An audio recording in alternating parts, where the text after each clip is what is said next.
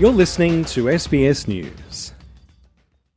There are concerns about a possible rise in neo-Nazism in Australia following incidents across 3 consecutive days in Sydney's north.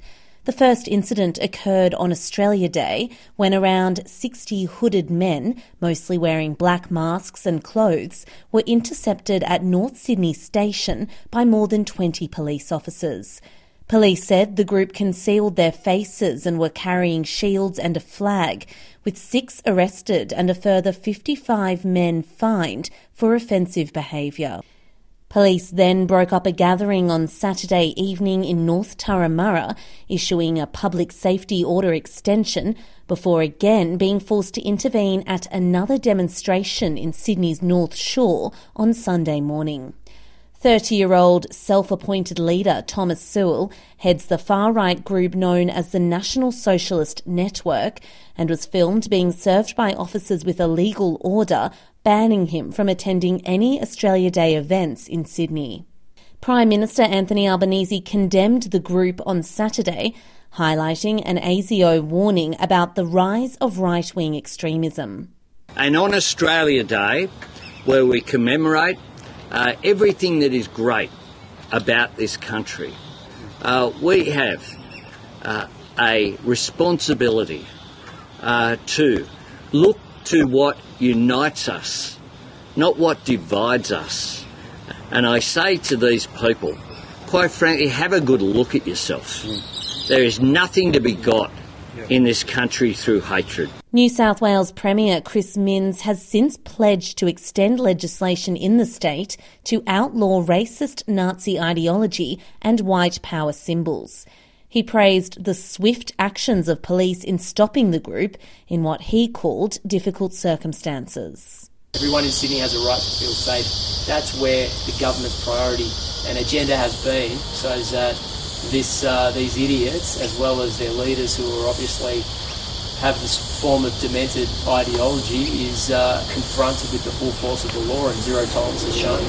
There has been speculation that the group travelled from Victoria, which has seen a number of neo-Nazi incidents in recent months. Dr Kaz Ross is an independent researcher into far-right extremism and debunks this idea. She says more members of the group were from New South Wales than Victoria, citing a long-standing presence of neo-Nazism in New South Wales. In actual fact, what we can see on the weekend, it's a national issue where neo-Nazis from across Australia have met in Sydney. And in fact, there were more neo-Nazis from New South Wales than from Victoria at the meeting on the weekend. So I think Sydney-siders should be worried and should recognise that they also have an ongoing neo-Nazi problem.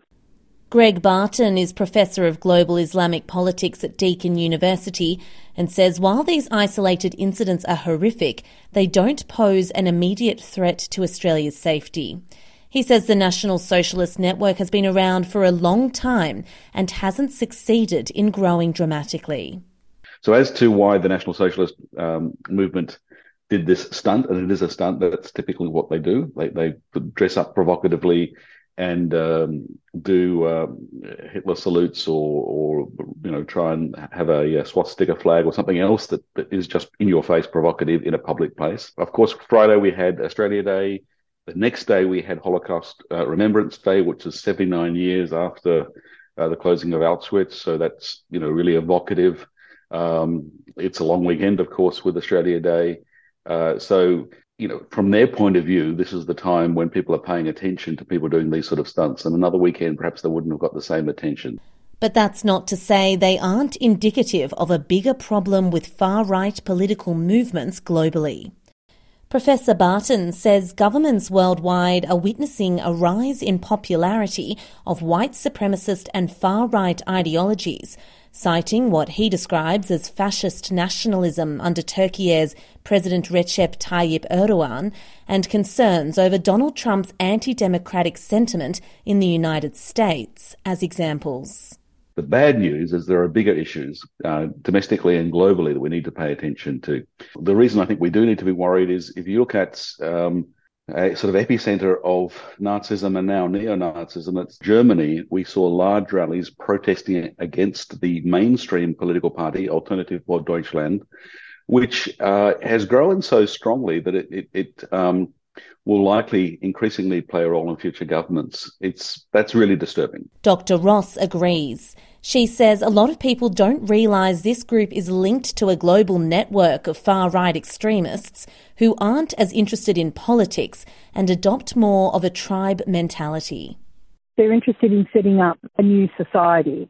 So they don't follow the electoral politics quite so closely, but the model that they use is a model which is very successful in Europe called the active club model.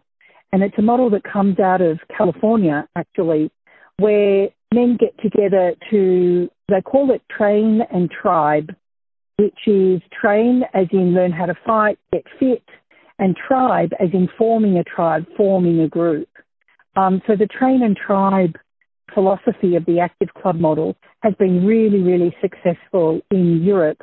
Some of the leaders from here have actually recently been in Poland and for the National Day meetup of nationalists.